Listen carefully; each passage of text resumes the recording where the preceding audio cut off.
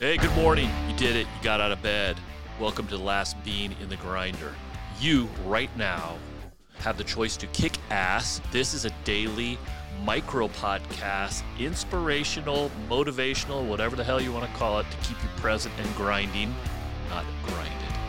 So enjoy.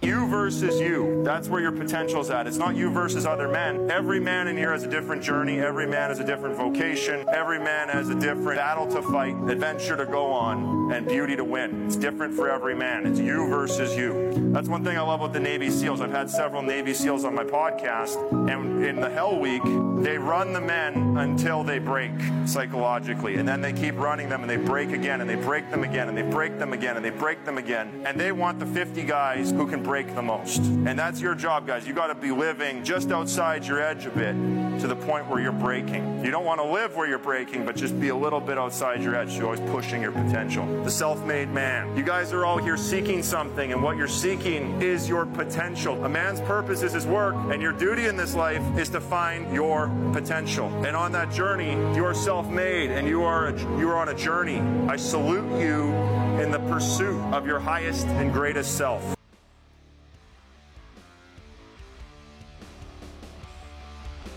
You like these short episodes? Then think about buying me a short coffee so I can keep grinding away, producing them for you.